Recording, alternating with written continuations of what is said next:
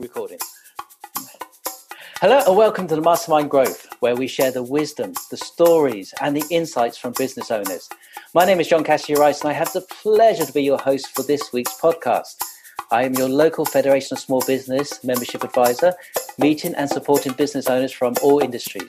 Today we have Karen with us. Hiya, Karen. Hi, John. Thank you for joining us.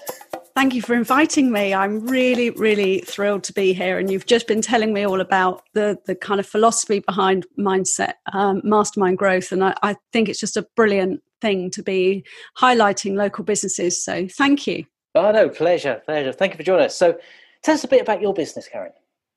So I'm a business coach predominantly for solo business owners. And the reason I particularly focus there is because when I started my business, there were so many challenges with the fact that as a solo business owner, you are doing all the things. And it becomes really, really difficult. There's so much information out there and you're just wanting to share your expertise with the world. And suddenly you've got this business to run. And I found that transition really, really challenging. And then I was really lucky to meet a fabulous business coach called Ian Dixon. And he said to me, you should business coach, because I wasn't loving the business that I first started. And he said, you're great at this, you should business coach. And he helped me to make the transition. So that's really where my focus is solo business owners and helping them to just make it a little bit easier to run a business on your own. All right, fabulous. So I think you give us some clues of how you got started there. I sense there's a bit more of a story. Oh, there's a lot more of a story. So I've had quite a varied career. And I suppose one of the things I really love about what I do is always saying to people to never be afraid of when or where you're starting, because I started off at 16 doing clerking. You know, I couldn't bear the thought of going to college, but I really wanted to be a teacher. And actually eventually managed to get to university. Then I became a teacher, but I missed corporate life and I found that teaching wasn't quite what I wanted. So I went back into corporate life as a director and grew a business. But I also found that growing that business and working with quite a challenging business owner, it was quite a tricky environment and I wasn't enjoying it. I wasn't loving it. And to the point where really it was starting to impact my mental health and I knew that it was time to make a change. And I really didn't want to go and work for somebody else. I'd been quite burnt by working with this business owner. And I thought I'd really like to do something for myself. And I love teaching, so I decided I wanted to start a training business that would help corporates to have smoother running and better communication within their teams. So leadership and team development. And I'd done a bit of that in consultancy before I became a teacher. So I thought this would be perfect. I'm going to love just helping people transform these problem teams into, really amazing places to work. And I didn't love it. Oh, I no. got 18 months in and I really found it tough. It was just going in, having come out of quite a toxic working environment and my own mental health not being really where I needed to be. I'd been diagnosed with depression just before I started my business. So it wasn't like, the most promising of starts. And so I got to 18 months in and thought, this isn't working. I do not love this. And that's when Ian started to talk to me about, some of my experience and where my kind of niche, my sweet spot was. And he got me into business coaching and helped me to make that transition. And I've been doing that for 4 years now. Wow. So quite a journey there. I think there's a lot of people who either were thinking about going from corporate to setting up and running their own business. Or have actually made that leap and a surprise about how much you have to do.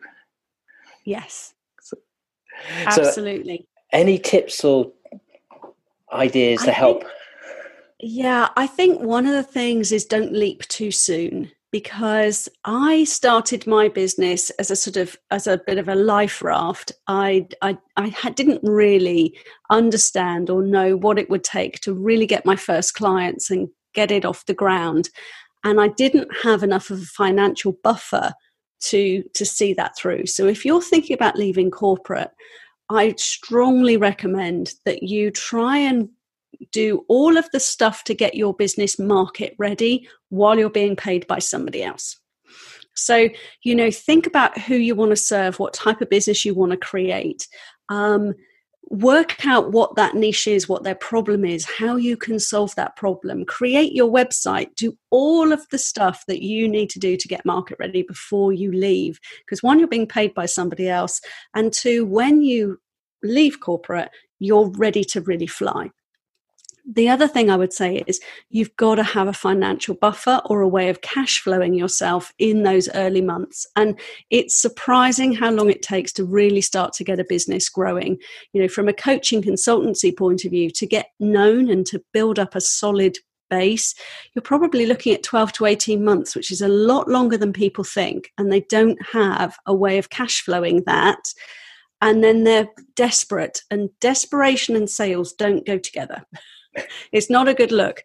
And so I those would be my things. Get everything ready before you start, because you can also start to work with some people. If you can go down to 4 days a week and maybe just start to work with some people on that other day, you might do it at a very low cost or even for free to build up some testimonials, to understand whether this is really something that you love doing and whether you've found a problem that really needs solving before you make the leap. Yes. And that those would be my areas of advice, really, because I just think people make the leap too quickly, and because they believe the world needs their thing, they haven't really done the research to make sure that the world wants their thing. Absolutely. The other thing you touched upon, and I haven't asked permission to talk about this, so you could say, no, don't want to go there, is that you suffer from depression. And I think that can happen in all areas of life, especially if you run a business. It can be quite lonely, even if you hire lots of people. Is there any ideas of how to cope and some directions around that? So I would definitely say to somebody, depression and anxiety are no reason not to have a business. Don't let it stop you. If you have depression or anxiety, you can still run a business really successfully. But make sure that you remember that it might look a bit different to the way that other business owners run their businesses. So one of the things that I find even now, I'm really careful about managing my mental health. And you have to find what works for you in terms of managing your mental health and keeping yourself healthy. And very often that means shifting your working hours, or, making space in your day for a nap. A lot of people with depression need a bit more sleep. Don't feel bad about that, and don't let comparison with other people make you feel that you're less of a business owner because you're doing things differently. Now, if you have less time to spend on your business, your growth might be a bit slower, but you're healthier, and that means it's got longevity. So always make sure that you're looking after your mental health first. And I think there are some key things that enable you to do that. One is to make sure that you have a good productivity system so you feel in control, and that you're not just randomly doing lots of things all over the place, that you really think about what makes you productive and look after yourself first. Self-care is your number one priority. So nutrition, hydration, sleep, exercise. We all know we should be doing it, but if you're conscious that you need to manage your mental health, then as a business owner, you must make those things a priority. And you must make sure that right from the beginning, you are planning in downtime that keeps you healthy. Because if you fall over, your business isn't making money. And the quickest way to raise anxiety and make depression worse is to have the worry of money. And that in my first 18 months, as I sort of alluded to earlier, I wasn't really making enough money. I was a single mum. I had a mortgage. It was so much stress in an already difficult environment that, I was really clawing my way through, and there are better ways. But self-care, number one, and make sure that your business is operating in a way that puts you in control. You are running the business. It's not running you. Yeah, and I think that there's some really good tips there, especially the sleep one, because that sleep is often the first thing that goes. Yeah, it is. And if you're struggling with sleep, get help. Get help. There's lots of free stuff out there, but don't just carry on trying to kind of, live in a sleep deprived state, because it will just increase the problem. And so the first thing as well is get help, and don't be afraid to talk about it. I'm very open about talking about depression and anxiety and my experience with it, because for solo business owners, any entrepreneur actually, the stress of running a business, even if you have never had any mental health issue, the stress of running a business could easily put you there. And you mentioned the loneliness, and so true. Because even if you've got a team, you have to be the business owner. You have to be the one leading that team, and they're looking at you for answers and for decisions. And that's great when it's going well, but when it's not, don't be afraid to talk to people, is what I would say. There is the more we talk about it, the less shame there is around it. And I think if you own it and you're bold about it, then people will think you're being brave, which I'd rather they weren't thinking that we're being brave. We wouldn't be brave if we were talking about our broken leg or our flu, but we're not quite there yet. But be bold about it. Yeah. I think it's getting more acceptable to talk about mental health issues in the workplace. Definitely. So it is, and that's so great. Actually, it's some good work that's been done by lots of people. But the more of us that talk about it without shame, the better. Yes, absolutely. So thank you for sharing your story and a bit of background and those valuable tips. And if there's somebody listening to this and they would like to contact you to see whether your coaching's right for them, or maybe even just talk about something to do with the mental health, if that's okay. Absolutely, yeah. I mean, you can find me on Facebook at Karen Murray Coaching, and my website is karenmurray.biz, and you can contact me through either of those places. Excellent. And we'll put that on the website so they can link to you straight away.